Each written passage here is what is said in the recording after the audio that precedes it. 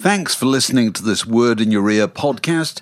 If you'd like to get early access to all our productions ad-free, priority booking for our live events, and to take part in our weekly quiz, go to patreon.com/wordinyourear for more details. When you're ready to pop the question, the last thing you want to do is second-guess the ring. At BlueNile.com, you can design a one-of-a-kind ring with the ease and convenience of shopping online. Choose your diamond and setting. When you find the one, you'll get it delivered right to your door. Go to BlueNile.com and use promo code LISTEN to get $50 off your purchase of $500 or more. That's code LISTEN at BlueNile.com for $50 off your purchase. BlueNile.com, code LISTEN. Millions of people have lost weight with personalized plans from Noom. Like Evan, who can't stand salads and still lost 50 pounds. Salads generally for most people are the easy button, right? For me, that wasn't an option. I never really was a salad guy. That's just not who I am. But Noom worked for me. Get your personalized plan today at Noom.com. Real Noom user compensated to provide their story. In 4 weeks, the typical Noom user can expect to lose 1 to 2 pounds per week. Individual results may vary.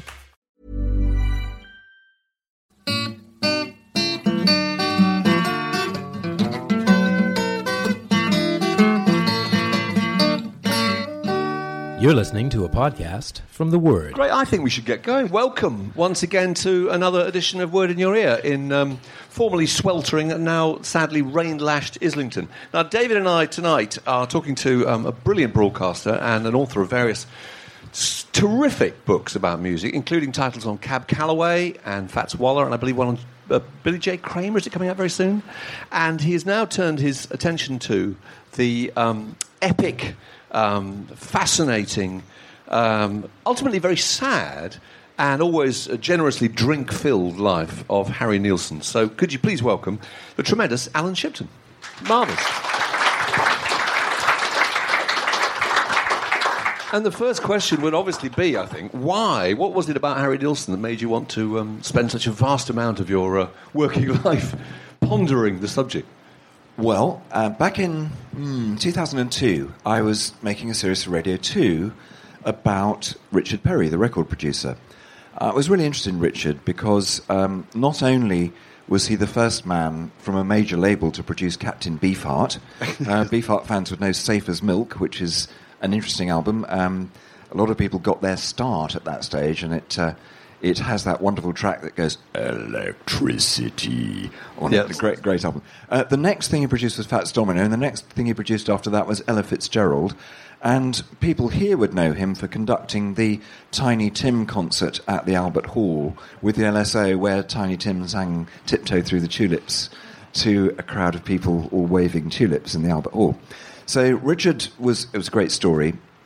And while I was there, sort of going through this extraordinary catalogue of people that he'd produced, obviously two of the great albums are Nilsson Schmilsson and Son of Schmilsson, which come from 1971 and 2 respectively. They're sort of the pinnacle in some ways of Harry's career. And when I was chatting to Richard, I said, well, it's been quite hard to research this because I thought there'd be a book about Harry Nilsson. And he said, no, there isn't, and there's not going to be. And it turned out that the family had been so upset by his death in 1993, they just decided that they didn't want to open up the boxes of memorabilia and to look again at this life, which, as you've heard, when we started, a very meteoric rise to stardom, and then a very, very sad descent into really not a great middle age, and a very short life, curtailed slightly by the good living that went on. I mean, as one of his better friends said to me, a bottle of brandy and a kilo of coke a day is not probably going to keep you alive beyond your mid-50s. 5 a day. Yeah, so there wasn't a book, and it took a lot of detective work to track down the family, the estate, the lawyers. Once I had done, and convinced them that I was really serious, because the great thing about it was I fell in love with the music. I heard those two albums. I heard in particular what Richard had done. And one of the things he did was to talk me through the production process of making those very complicated albums. We went through every blow of Carly Simon's You're So Vain, which he produced very shortly afterwards, in which Mick Jagger and Harry Nilsson are the backing singers. And he showed me how he put these things together. Same thing with Ringo and some of Ringo's solo albums. So She's 16, She's Beautiful, and She's Mine. Harry Nilsson is every other voice on that, apart from Ringo's. And Richard showed me how he'd done it, how he'd multi-layered it. He said, but I learnt all that from Harry. So just because it's interesting, I wanted to know, who was this guy? How did he come to discover multi-tracking? How did he make all these amazing things? Well, going back just to his very early life, I mean, if great art comes from adversity, then there's a strong chance that great art would have come from the life of Harry Nilsson, because it's a really, really complicated life, isn't it? He described a situation with his father and his mother. Well, his father... he was told had died in the war, isn't yeah, right? he was told that his father was a fighting Seabee, who were the enlisted arm of the Merchant Navy, who went off and did the construction of airfields in the Pacific Theatre of War. They were effectively merchant seamen with guns and landscaping equipment, and they travelled the Pacific Theatre of War and did a lot of great deeds. And his mum told Harry that, your dad's away at sea, he's a fighting Seabee, and then he was given to understand his father had died. In fact, his father was living just the other side of New York. They lived in Brooklyn, where this photograph was taken, and Harry's dad had settled just the other side of the river in Newark, New Jersey, and had another family and another wife. And all that was kept from him, wasn't it? Yeah, completely kept from him. There's a picture in a minute of when he met up with him later on. Yeah. So, and his mother was, again, an absolutely extraordinary woman. His mother we have was... a photograph of here. There she is. Yeah, there she is. Betty. Fine quality photograph. American-Irish, and that's the Thanksgiving turkey. Is that... Yeah, the Thanksgiving turkey. I can't turn around too much, or this slightly dodgy lead is going to fall out of the mic. So that's the Thanksgiving turkey, and she was from an Irish-American Brooklyn family where the crack round the table, not the crack that, people have nowadays. This is Irish chit-chat. That was the modus operandi of the family. But she kept falling out with her family, so she fell out with them when Harry was 7, and they moved to California. And so he had this golden childhood for a while in California. But unfortunately, this lovely woman who you see there cooking the thanks. We're cutting out. Should we swap Replace the mics. The road crew are here. Terry's dashed in. So cooking the Thanksgiving dinner. Well done, Terry, ladies and gentlemen. Thank you, Terry. She was rather good at bouncing checks and using stolen credit cards to keep the family going. And finally... Didn't he hold up a store? She owed $60 and he... Yeah, this is a bit later on. This is when he's a teenager. He held up a store in order to take the money out of the till to pay one of the more violent creditors who turned up to threaten his mum. And I mean, the childhood was ghastly. I mean, he was in Brooklyn for a while. Then he was on the West Coast. Then they had to leave in a hurry. She actually used a fraudulent checkbook to get them tickets to fly back from the West to New York, and had to disappear. So they turned up living with an uncle in Long Island, and they were stowed away in the house, living in the attic and the basement, and officially not there at all. And then she had a tiff with people, so she went back to the West. And Harry decided to try and stay at school. I mean, he was quite keen on school. He was quite good at school. He was a mathematical genius, amongst other things, and very good at sport. So he tried to stay on at the school in Long Island, but unfortunately had a punch-up with one of the other caddies on the golf course where he was earning his money at weekends, and he was sacked. And so he then, aged 16, thumbed a lift from Long Island to his uncle's house in Los Angeles, losing his virginity on the way, in a knocking shop in Mexico. I mean, it's quite an extraordinary story. And, he this extraordinary journey across the States as a young man coloured all his lyrics and everything. And the other thing that every lyric he wrote for the first 4 or 5 years of being a songwriter was about abandoned fathers, or children abandoned by their fathers. So it's very much the music then mirrored the life. So, that's right. So he didn't have to make up a myth or anything, because this very often happens with people like Bob Dylan, take a little bit of truth and turn it into a vast mythological past. He didn't have to do this, I think, if anything, Harry played it down. I mean, the great story about that's his dad there, who suddenly came out of the woodwork when his son had a hit record. Precisely what Happens happened to very often. John Lennon and Phil Lynott and millions of other If you people. want to find your long-lost father, absolutely. have a hit record. It comes straight out. But what effect did it have on him? I think he wrote a song about it, didn't he, in 1941? Well, he wrote several songs. Yeah. I mean, Daddy's Song, which the Monkees did, the Cuddly Toy, which is a really awful song about the cynicism of being an abandoned child and taking advantage of a teenage girl. You don't have any feelings for them at all. Quite a cruel song. And then 1941, obviously, which then became strangely prophetic. Yeah. And he found himself living the life with his second wife that he describes in the song. Everything's wonderful, and then suddenly she's alone with a child.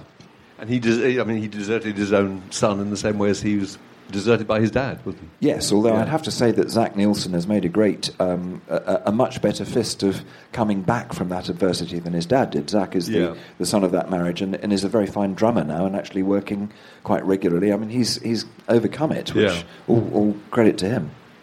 Well, this is an early shot, and we're trying to. It's very hard to find any early pictures of him, actually, but there's a lovely bit in it where he avoids the draft.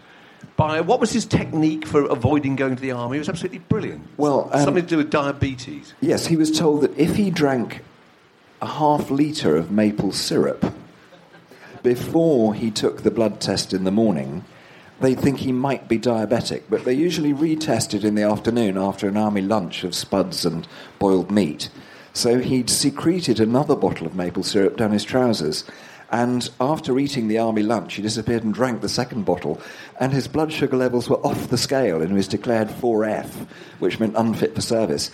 But as the war went on, this is the Vietnam War, they were looking for less and less fit men to send out, and unfortunately he finally passed. And so at this point, and this is typical of Harry turning adversity into a one-line gag, he got married, because he discovered that Kennedy had said if you were married, you wouldn't have to be drafted. So romantic. And later, when people said, what happened to your first marriage? Why didn't it work? He said, it was because of the war. And there was more truth in that than the one-liner suggested. Yeah, absolutely. Well, the career took off very quickly. I mean, he was writing for Andy Williams, I think, the New Christian Minstrels. I mean, how did it all happen so fast? He was working in a bank, first of all. Yeah. Well, yeah, this is the great secret to the Nielsen success. He didn't need any sleep. He worked the night shift in a bank in the Valley in Los Angeles, and he went to work at about 8 o'clock at night, finished at 2 in the morning, and then used to write songs until about 6 in the morning. He'd have a couple of hours nap in a chair, and then he'd go out and sell the songs to publishers during the day, often performing in the evening on the club circuit. He never performed professionally, and then go back to the bank the next evening. So he basically didn't have any sleep for about 8 years, 2 hours a night or thereabouts. But during that time, he wrote a number of the sort of templates for songs that were going to be the core of the albums that came on. But actually, by the time he was signed to RCA with this was the first RCA album in 1967, the big thing that changed his life was that the Monkees bought one of his songs. Yeah. Now, they were, whatever you think about the Monkees, in commercial terms, if one of your songs was bought by them, you got Lennon and McCartney level royalties. And the first year's royalties from that song, which was Cuddly Toy, ended up being $70,000, and that was probably enough to make him leave a $5,000 a year job at the bank. But I've got to ask this. What was the job at the bank? Because you say he was a mathematical genius. I mean...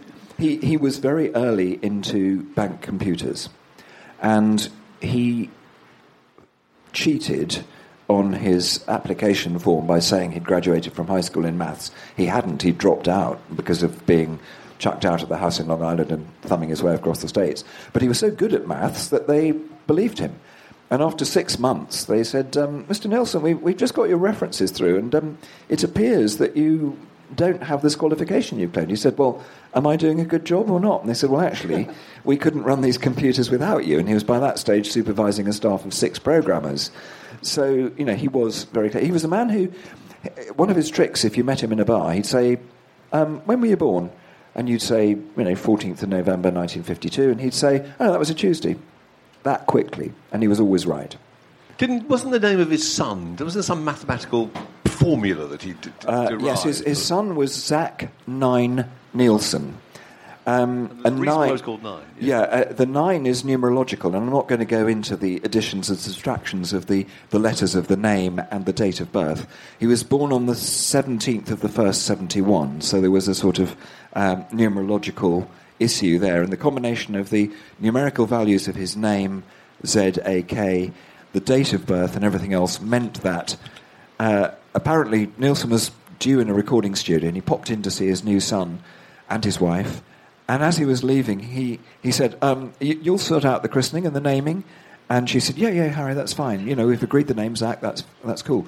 And then he came back, running in from the car park, having worked this numerological thing out, and said, but the middle name must be 9. And it's just the figure 9. And all his children have odd names. So my great friend, his son Keith, is Keith O. Nielsen, and Keith is spelt K-I-E-F, because his mother is Una O'Keefe. And so he's Keith O, which is O'Keefe backwards, Nielsen. I must thank him for that so much. I just wanted to put this in because the Pandemonium Shadow Show has had, I think, 22 really obvious references to the Beatles. And it's the beginning of a kind of mutual love affair. The Beatles adore him and he adores the Beatles. How did that change his fortunes? Because he wrote a piece, a song about the success of the Beatles in America. And there's this one song on the album, name which I temporarily forget, which has got all these Beatles references in it, and I've charted them in the book, bar by bar, just actually saying which 2 bars have come from here and which have come from there. He loved them. He absolutely adored them. But they very quickly discovered him by 2 routes. Derek Taylor, their publicist. We've got pictures of all of them. There's him with George, him with John, and there's a Ringo, and there's a Paul. So, and it was extraordinary that he should have met them at that stage and that they should have been so fond of him. And he had very different relationships with all 4, didn't he? Yes, but the catalyst in this was Derek Taylor. And so Derek Taylor had been the Beatles' publicist. He'd worked for Brian Epstein. He'd had a bit of a falling out with the Beatles. He'd gone to work in LA and he'd been publicising various other people. And in LA, slightly earlier than Derek says in his memoirs, he encountered Nielsen and realised that he was a fantastic singer. And so some of the singles that Nielsen made for Mercury before he was signed to RCA, before he was famous, Derek had made sure they got them. And when Pandemonium Shadow Show came out, Derek made sure that Harry met George at a party that was being held in Beverly Hills. And so there was a very close connection. And George clearly liked what he heard. And the story goes that Nielsen, this nocturnal writing carried on after he left the bank. So when he signed to RCA, they said, what do you want as part of your contract? And allegedly, though I've seen the contract and it's not mentioned, so it must have been a rider that is now lost, he said, well, I'd like an office where I can work at night. And so he would go into the RCA building as everybody else was leaving and sit there all night writing songs. And so he's sitting there one night at 1 a.m. and the phone rings. And the voice says, hello, Harry, this is John. You're fucking great, man. And it was indeed John Lennon ringing him up in the middle of the night. He got the number from Derek Taylor. The next week, Paul rang him up with a very similar, though less expletive-laden message. And he was sitting there the 3rd week, and Ringo never rang. So he was the only guy in the RCA building, the security man or whatever, and Harry Nielsen upstairs. Yeah. What a beautiful picture that is. And the song Without Her, which I'm sitting there in a chair and she never comes, is a classic portrait of him sitting all night writing songs. That's on Pandemonium Shadow Show. Richard Perry, who you talked about earlier, I think made a point that he could do things vocally that Paul McCartney and John Lennon couldn't do. What did he mean by that? And what do you think all 4 Beatles saw in him that made such an impression? Well, first of all, Nielsen was a fantastic mimic. And he did do a song about the Beatles. They came over in February 1967, when they did the Ed Sullivan Show. And they were filmed at that point on the Ed Sullivan Show and arriving. And Nielsen and a songwriter who sadly was too ill really to talk to me much about the book, I did have a couple of phone chats to him, called John Mariscalco, wrote a song called Hey Hey All for the Beatles. And they made a very early version of a video. So if you went to your local record store, you got the 45 single and you got a roll of Super 8 film with some click marks in it. So as the film went through, you saw 5, 4, 3, 2, 1, and that's when you dropped the needle on the record. And you got Harry and John singing, and Harry did all the Beatle voices. And the Beatles thought this was great. Here's this guy in America doing a fantastic vocal impression of the four of them with a backing that actually sounds more like the Stones, but that's just because it's the Keith Richard kind of dum-da-dum-dum rhythm all the way through it. But it's they loved it. It was very flattering. When they came back to the States, everybody's going, hey, we've got your record, but it wasn't their record, it was Harry's record.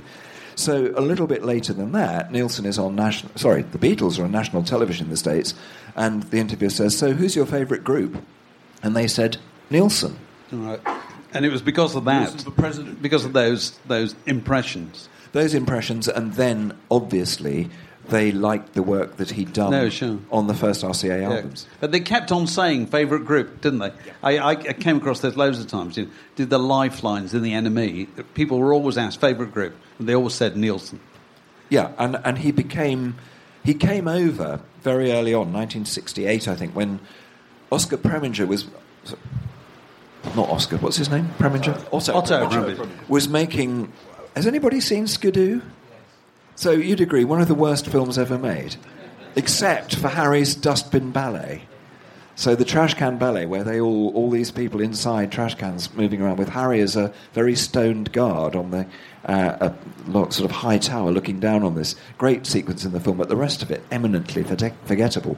But Preminger gave him a long weekend off to go and join the Beatles for the making of the White Album at Abbey Road. So he turned up at Abbey Road, and there he was. He met John. John took him out to his house in Surrey, and John and Yoko were there. Cynthia was on holiday at the time, and shortly before the divorce. And Harry spent all night talking to Lennon. The next day, McCartney came round to his hotel, and they annoyed everybody else at the Dorchester by playing songs well into the night. And the next door room was a huge banging on the door. Do you know what time of night it is? Really, it's disgusting. Oh, it's Mr. McCartney. Oh, that's all right then. So they carried on.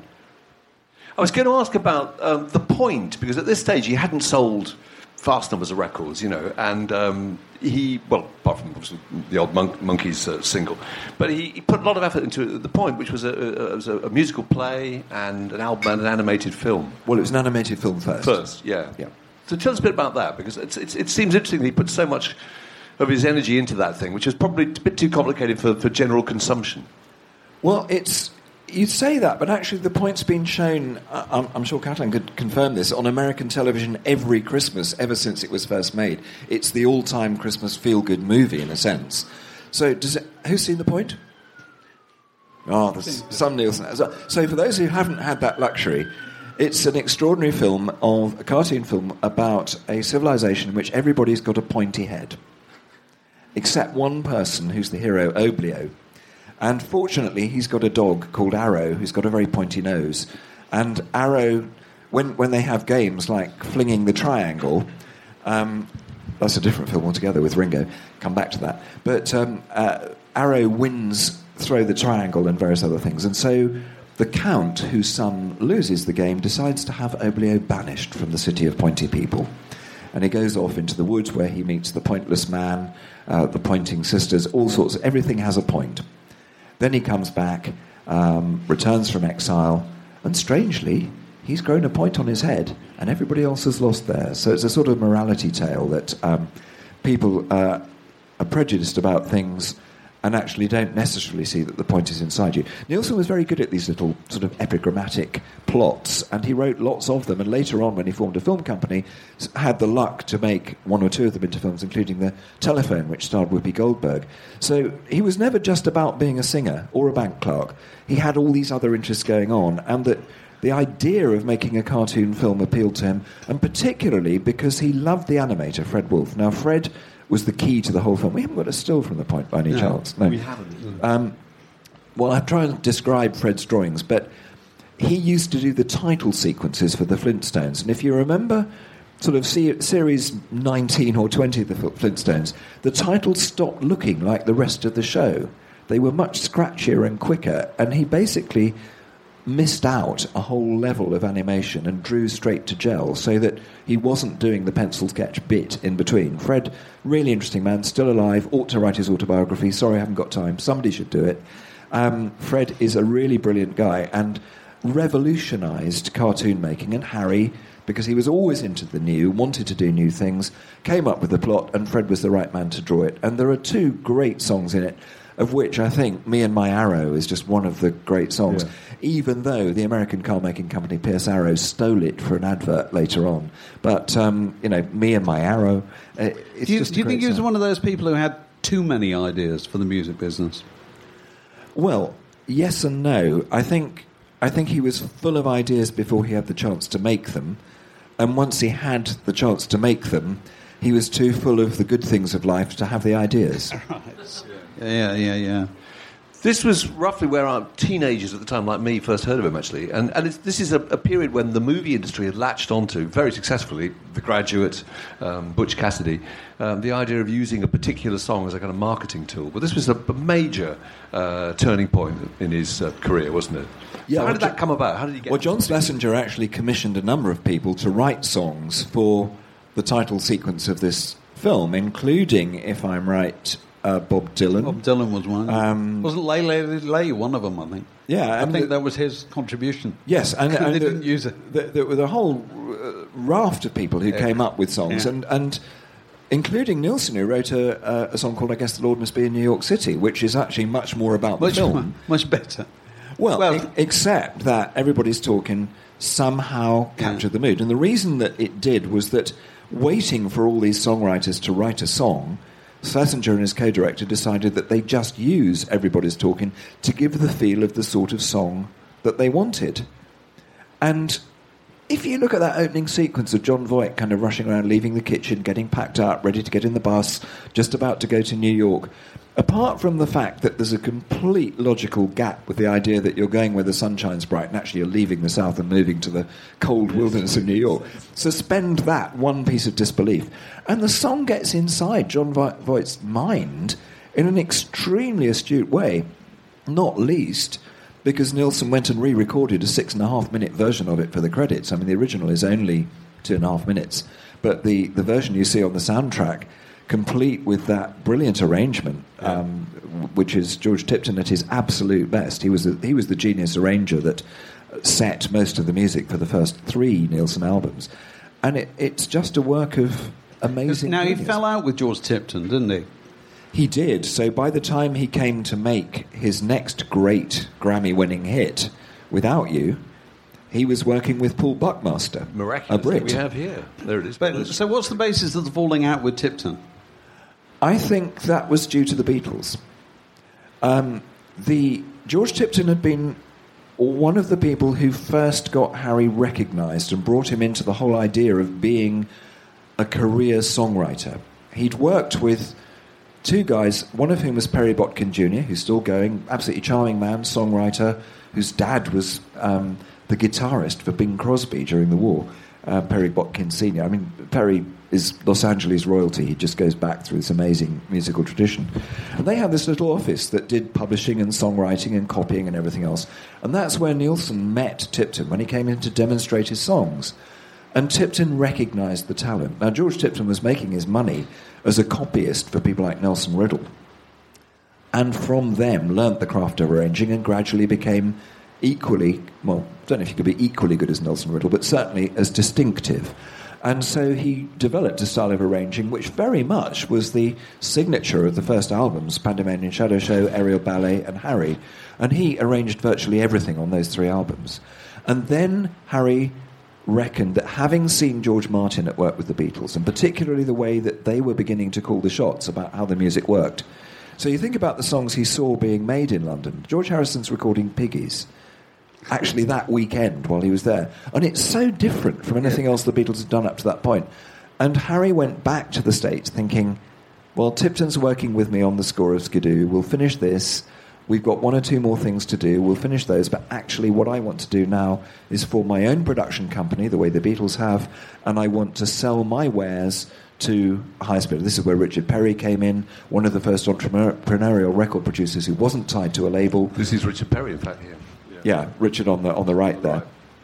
And now Mr. Jane Fonda. He's married to Jane Fonda.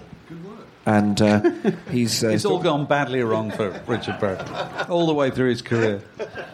Still producing records, still got a great pair of ears, really interesting guy. So anyway, Harry decided to go independent, and Tipton, because he'd been enthralled to RCA and he'd worked with Rick Gerard, who was Harry's producer there, Harry sacked his producer and his arranger at the same time, and did it very badly. I mean, if he could have done it by email, he would have, but he did it by telegram, which was almost as bad. Now Richard Perry, they're quoted as saying, that he was going to be my George Martin and I was going to be his Beatles. Is that fair? I think it's absolutely true of Nilsson Schmilsson. I think it's the peak of his career. It's an album that shows exactly how Harry's songwriting meets Richard Perry's production genius. And it's a great shame that they weren't able to keep that collaboration going. But they couldn't find any songs, isn't this right? He used to drag him around music publishers when they were making this in London. That's, of course, how Badfinger's song Without You got to be on the album. Because Harry'd heard it somewhere. They vaguely thought it was a Beatles song. They went all around London trying to find it. They got the sheet music. They went in. Harry cut a demo, which is an extraordinary piece of work. Harry just sitting at the piano and pounding out, "Can't live if living was without you," and playing terribly badly on the piano. And he thought it was so good, he asked Richard to release it. And Richard said, "No, I think we can do a bit better than that." Because he was becoming peculiar at this point, wasn't he? I mean, there's a long description in the book of the making of this record where Perry made them do up to 50 takes. The whole band was it Chris Spedding, I think Jim Keltner, an incredible lineup of session musicians, and he just repeatedly made them do this stuff again and again. And what happened with Without You? It eventually was recorded at 4 a.m. or something when he just talked them into doing it. And the vocal take is a single take. Yeah. And according to Derek Taylor... But he'd done various versions of that just hadn't worked. Well, he'd done that demo. Yeah. So what they did was that the way Richard works is he likes to feel a song happen. So, for example, when he was taking me through You're So Vain, they made 5 demos of that before the final version with Jim Gordon on drums, which is the definitive cut. So what he'd tend to do is he'd record an initial version like Harry's demo. Then he'd strip out the accompaniment, take the vocal line and build from scratch an accompaniment. And then he'd kind of get the feeling he wanted and then go into the studio and cut it with real live musicians and the singer doing for real what they do. And it's the beginning of making things on computers, except that, he didn't have the luxury of being able to use a MIDI system. He used real musicians and took a track at a time, built them up with loads and loads of tape, lots and lots of multi-tracking, until finally they got something that would work. So Without You, he worked with this... Anybody familiar with the name Paul Buckmaster? Yeah. So, Paul worked with everybody from his own bands, the Electric Light Orchestra, Miles Davis, he was instrumental. Apologies for the background sound again, sorry. Very appropriate. Crime-filled Islington. Yeah. I was going to say very appropriate for some parts of Harry's career. But so Paul is the guy who did the genius string arrangement on Without You, and it absolutely works. But the other reason they had to do it in a single take, according to Derek Taylor, was that Harry, as a result of his drinking habits, had a very unpleasant attack of piles. And he actually found it very painful to hit the high notes. So he just wanted to do it in one go, if he possibly could. I shall never hear that song the same way. Because the high note was very much his contribution to that, wasn't it? Because the original one is nothing like that, the Badfinger version. The sad thing, of course, is that they were doing the post-production work on it, dropping in the last little bits and pieces of strings and everything else, and they discovered that Badfinger were in the next studio at, I think it was one of the big London studios in Wembley, and they said, "Hey, come listen to this." And, they were absolutely gobsmacked. They had no idea that this could be done with their song. They did get the chance to hear it before Harry released it, but they knew then he was going to have the hit they never had. Yeah. The thing I love about this record, apart from anything else, is the cover. Yeah, it's extraordinary. We'll have a blurry picture of the artist staggering downstairs in a dressing gown in the middle of the night, with the munchies, presumably. About to raid the fridge. You know what I mean? Yes. Well, the fridge is on the back cover, I think you'll find. Sorry, say again? The fridge is on the back cover. Yes. So, if you want, it's a portrait of a man starting to disintegrate, isn't it? Which put on the cover of his biggest album. Because up till then he was selling about, 100,000 copies, and this sold 5 million. And nearly 6, yeah. Nearly 6. It had the most incredible effect, and I don't really understand why. I mean, the boozing had started already, but the boozing now started in earnest. Now, was that because he had something to celebrate, or because it was a sense of relief that he'd had some success, or he just had the money to be able to bunk off and behave how he wanted to, or what? Well, I'm going to tell an anecdote from a slightly different area of music, but you'll get the point. I used to produce Ken Clarke, former Chancellor's jazz series for Radio 4. And we got a lovely Scottish playwright called Mike Moran, who'd written a play called The Long Night of Chet Baker, to come in and talk to Ken about Chet. And Ken was waxing lyrical about, Chet's wonderful sound on the trumpet, his wonderful lyrics and everything else. And then he said, well, of course, it's a very bad thing that Chet got so involved in drugs, because it sort of completely ruined his career. And Mike looked at him and said, well, Ken, he said, the thing you don't understand is Chet liked taking drugs. Well, I think this is the thing about Harry. He loved taking drugs and he loved drinking a lot. And if you earn the kind of money that you do when you have a 6 million selling album, you spend it. And I think his wife Diane second wife Diane, said that at this point, fame did go to his head. She was horrified when she came to London by the amount that session musicians drank. She'd never seen anything like it.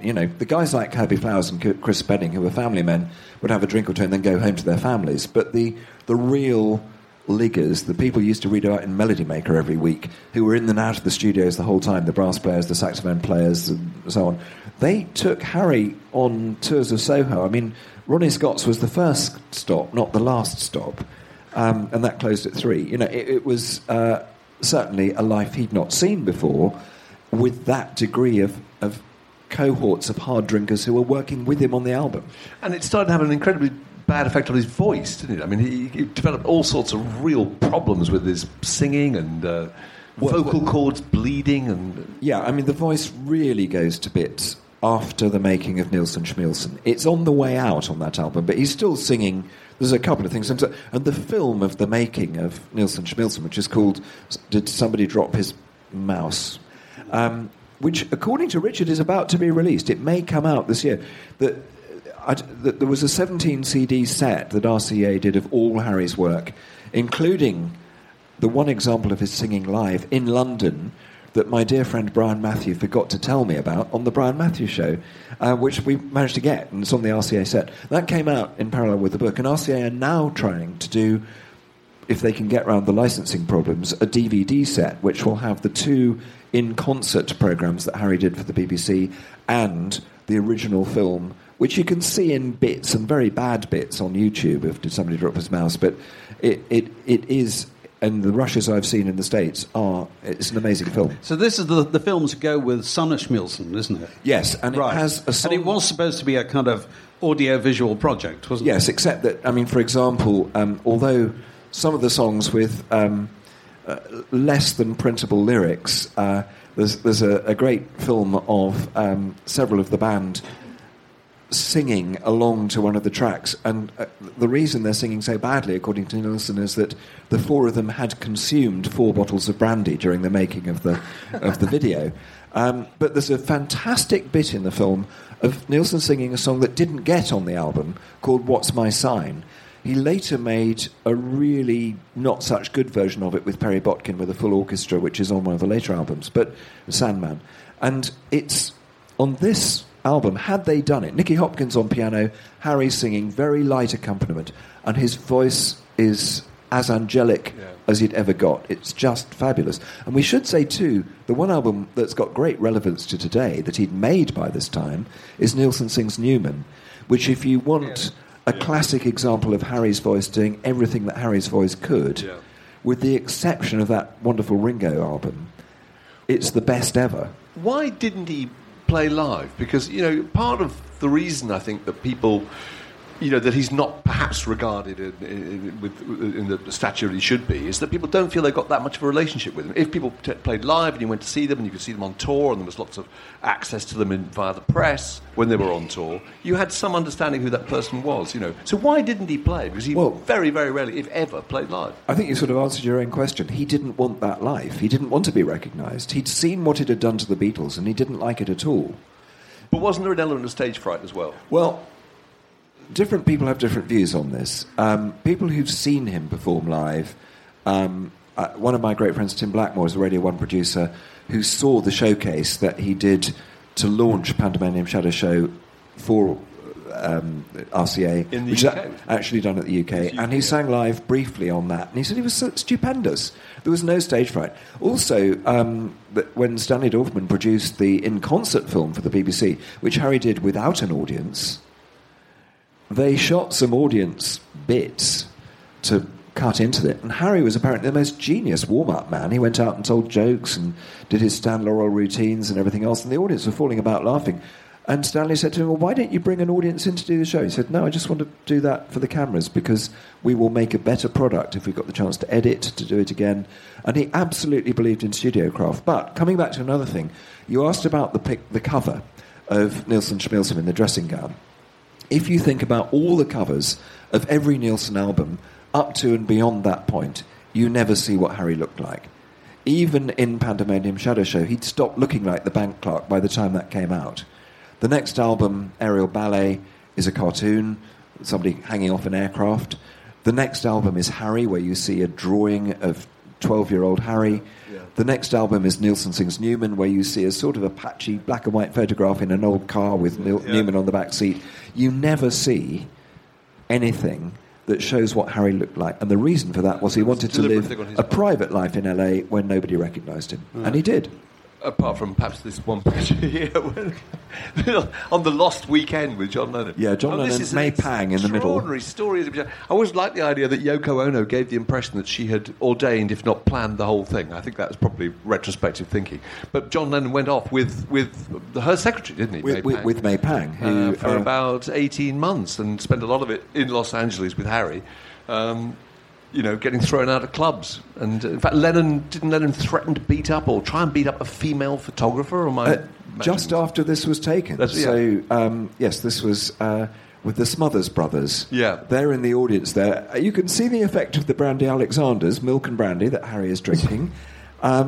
His eyes were usually a little bit less shut than that after that amount of alcohol.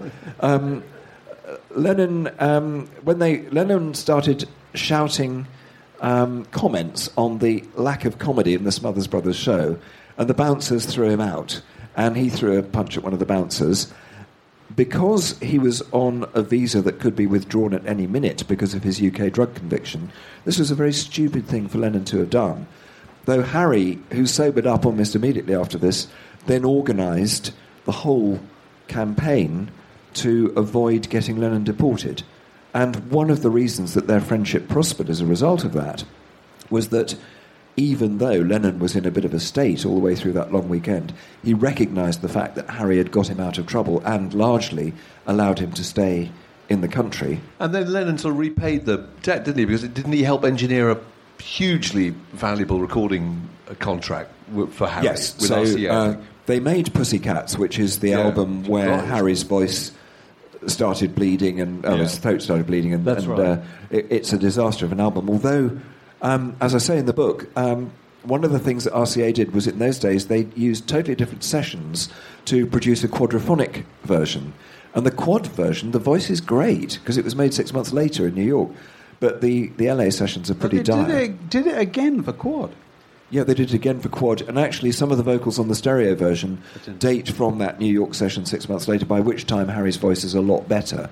But in LA, I mean, they were living in a beach house, which Van Dyke Parks took me to see this house. I mean, I can't imagine why they didn't really need to get stoned. They got the whole Pacific Ocean there. It's this amazing place. But according to Klaus Voormann, who was the only fairly sober member of the band, in this house they had Keith Moon, Ringo Starr, their respective partners, John Lennon, Harry Nilsson. What could possibly go wrong? Yeah. Possibly go wrong. So they tended to wake up about 7 in the evening and then have a drink and this, that and the other or two before they went to the studios to work all night. So, sorry, go through again, those people in the house again. So you've got Keith Moon and a different partner every night. Of course. John Lennon and May Pang. Ringo, who then moved to a hotel. Because he was getting too much for him. Yeah, Klaus Voormann and Harry. Oh, grief. It's brandy on the cornflakes, isn't it? There's a rather kind of a low-rent clue on this album cover, which you can barely see, but there's a letter D on the left there under the table, and a letter S on the right, and between the two is a rug, which spells the word drugs, as if that would need to be spelled out. Strangely enough, RCA rejected several designs, but they didn't spot that. They didn't spot it, did they? That's right, they'd sneaked it past them. It's astonishing. Yeah. So, this we just had to. I'm personally intrigued by this. His final marriage, which on the face of it, going into it, appeared to be it had all the makings of a disaster, but it wasn't. By the time they got to this point, Harry had a stupendous hangover from his stag night. He woke it up in the morning. The best man is Ringo Starr, incidentally, on the left, so there's another clue there. So he took a line of coke to sort of get himself stabilised in the morning, then thought he'd better have a brandy or two just to stop the shakes. Then he was picked up by Ringo, who said, "Harry, I've got some coke for you to sort yourself out, just to, stabilise you in the car on the way." So he had another line of coke then. When he got to the church, the rather hip vicar that they got to do the service said, "Hey, Harry, come in the vestry, I've got some coke for you." So he said, "By the time we got to this point, I was shaking. Una thought it was emotion." But she was a young Irish... He met her, she was a waitress, wasn't she? She worked in, I can't remember, Rumpel something's ice cream parlour on Central Park in New York. And, she served him ice cream in the middle of the night, and he fell in love with her there and then. And at the end of the evening, he said, "I'm going to marry you," and she thought it was silly. He went off, came back in a limo with... He'd happened on a flower shop that was preparing for a funeral, and he bought the lot and came back. And she came out from work at 3 a.m, and the whole pavement was littered with flowers from this funeral parlour that he'd bought all the way to the limo. And he said, "You are going to marry me," and she did. There's one other story. Very romantic story. And then they had how many children? 7. 7 children. I think. So it's quite interesting, because his career at this point is sort of over, isn't it, really? Yeah. Commercially? Sorry, 6 of theirs, and then, of course, they had Zach before, so I was just doing the sums again. Right, okay. But his career is gone at this point, isn't it? Yes. But his personal life started... Well, no, his career's not gone.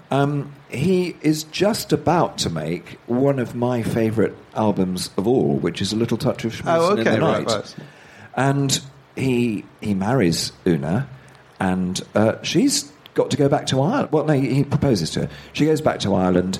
He goes to seek her parents' approval for the marriage, which is something he'd never done with the previous wives.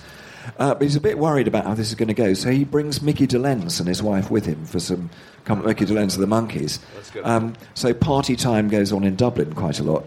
But actually, the O'Keeffe parents thought he was great, and he was really lovely and nice, and I think the great thing about Harry was that this was the love of his life, and however difficult his life was in many respects, he was great with Una, and the family life remained isolated from the public career. The idea he wasn't recognised as a public figure worked very well for that. And they brought up the kids. They're great kids, all of them. We may not have time for the Stanley Dorfman's car incident when he asked his friend Stanley if he could borrow the car and then brought it back. Was it a month later? He borrowed Jimmy Webb's car. And he and Stanley Dorfman drove from the West Coast to the East Coast in the car, by which time Jimmy Webb's... Having said they'd bring it back that afternoon. Yeah, his pristine Jaguar XK6 was a total wreck. This is the man who had 6 or 7 children, so tremendous role model. This is the incident of the section of his life after the death of Lennon. He was so affected by the death of John Lennon that he started to campaign about handguns. Is that yes. right? Yeah. The night he was to hear of Lennon's death, he was actually recording with an artist who's not terribly well known, Frank Stallone, brother of Sylvester. Harry had decided to produce him. Frank's a lovely guy. He looks like a sort of unsteroid version of Sylvester. He's a really, really lovely guy. And actually, I owe Frank the introduction to Billy J. Kramer for the next book, so thank you, Frank. He lived next door. Well, Sylvester lived next door to the Nielsen's in Bel Air. And Frank was living in his brother's house while he was off making movies like Rocky and various other things. And he had an affair with the Nielsen's au pair. So he was always in and out of the Nielsen's house. And finally Harry said, well, look, I'll produce your album. And they were in the middle of making it when, in the studio, Frank's singing. And usually you get some kind of comeback from the other side of the glass when you've sung a song. He did this absolutely fantastic take and looked up, and nobody was looking at him from the other side of the glass. And the phone call had come through to say that John Lennon had been shot. And it changed Harry's life overnight. He sobered up for the first time in this is 1981, so it's the first time for 9 years he wasn't paralytic by the end of every evening. he actually wrote in a letter to Derek Taylor, "I'd forgotten how lovely the 10 o'clock that you get in the morning is." And he became an ardent advocate for stopping handgun violence. And I think it's very interesting that exactly the same roadblocks were put in his way by the NRA as have been put in Obama's way over the last 5 or 6 years in the United States. The gun lobby in the States, then run by people like Charlton Heston, was abhorrent and absolutely failed to see all the points that Nielsen and fellow campaigners made. And Nielsen his value to the campaign was that he went round Hollywood and corralled some of the biggest names. If you're a million-selling rock star, you can get people to back this kind of campaign, even if you haven't made a decent record for 10 years. And Nielsen did that. And he got the likes of Steve Martin, Rowan and Martin of the Laugh-In, Different Martin, all these people to back the campaign. And they really felt that they were getting somewhere. But, gun legislation in the States is a morass. It's a very difficult thing to control. Harry spent the rest of his life, all 12 years of it, campaigning ceaselessly, flying 60,000 air miles a year around the States, mainly. He put his career on hold, didn't he? For that? There wasn't much of a career after that. I mean, he stopped making albums. He made a few singles, some of which are great and some of which you can hear the voice coming back. But really, from that moment on, his life was about gun control. Do you think he's appreciated at the level he ought to be appreciated? I mean... Well, there's a big campaign going on now saying Harry Nilsson for the Rock and Roll Hall of Fame. It's running at the moment. If you go online, you can find the thing. You can sign up and try and get him recognised for it. I think that a combination of the momentum in RCA to bring all those albums back. I mean, that was happening before I started the book. Fortunately, we were able to work together on it. But just having that body of music come back, I think, is phenomenal. And when you listen to all of it, all 17 CDs in that box, you realise it's a pretty amazing life's work. There's a kind of irony that the two songs he's most famous for are songs he didn't write. Talking and Without You. But then he's quite famous for having written songs for other bands, for songs he didn't sing himself. So, he did sing one, for example, which Three Dog Night had a #1 hit with. Yes, Amy Mann. Yeah, and there are lots of other songs that, Without Her got covered by all sorts of people, which Harry did write, as opposed to Without You. Lulu, I think, made a version of that. Herb Alpert made a version of it. There are loads of different people who took up his work. Yeah. And even The Lord Must Be in New York City got covered by a lot of people, including, I think, Carly Simon. There were many, many people who did his songs. The Monkees, of course, did a number of them. Have you got a particular song and a particular moment, do you think? I've got two songs I like that I think epitomise Harry. One is Nobody Cares About the Railroads Anymore. And the reason I like that song is it's a perfectly crafted 1930s vaudeville song. Everything about it, the chord sequence, the way the song works, the lyrics, the encapsulation of a story, and the way it's sung, and the fact that the jazz group accompanying him has the brilliant guitarist Howard Roberts and Al McKibben on the bass, who are some of my heroes from the jazz world. It kind of brings my two areas of music together in one song. But it's a perfect pop song, and Harry sings it unbelievably brilliantly. And I think, in a way, that's the song that is his own equivalent to Everybody's Talking or Without You. And the other one I really like is, I've just momentarily forgot the name, Daylight Has Found You. It's the song that he did with Dr. John. And there's a wonderful process. Keith gave me the cassette tapes of the two of them writing this song about a vampire together. And finally, they make it work, and Mac plays the piano for him, and Harry sings it. And it's just the most phenomenal example of having heard the creative process from the two of them noodling around, trying lots of ideas, and then getting to the finished song. It's a great song. Well, it's a fantastic book, and you'll be glad to hear that Alan has brought several copies with him, actually. Can I just say, apropos of the next talk that you've got, I have one Randy Newman anecdote to share with you. Oh, go on. So on the 30th of October last year, my Buck Clayton Legacy Band was playing at the Sage in Gateshead. And the next night, in the same hall, Randy was doing his one-man show. Part of our contract was that on the Saturday morning we'd go back in and do a workshop with the great and the good of the Newcastle jazz scene, or the Gateshead jazz scene, and a lot of the people from the previous night's concert turned up. We were supposed to be on stage at 10 in the morning because we were, in the way these tours work, playing in Maidstone in the evening, and getting from Newcastle at noon to Maidstone for a sound check at 5:30 was quite a daunting drive. So we were there bright and early, and we were unloading my car in the loading bay, and Randy's tour bus had arrived. And I'm quite sure that he thought that absolutely nobody would be around at 8:30 in the morning. So just as Karen Sharp, our baritone saxophonist, was taking her instrument out of the back of my car, she looked up and the curtains of the tour bus opened and a completely naked Randy Newman went, "Oh my God!" And we didn't see him again. He wrote a song called The Naked Man, didn't he? Yes, and on that bombshell. Thank you so much, Will. Alan's got some books that he'd be very keen to sign, and if you have any questions, ask him in the interval. And a huge round of applause, please, for Alan Shipton. Thanks so much.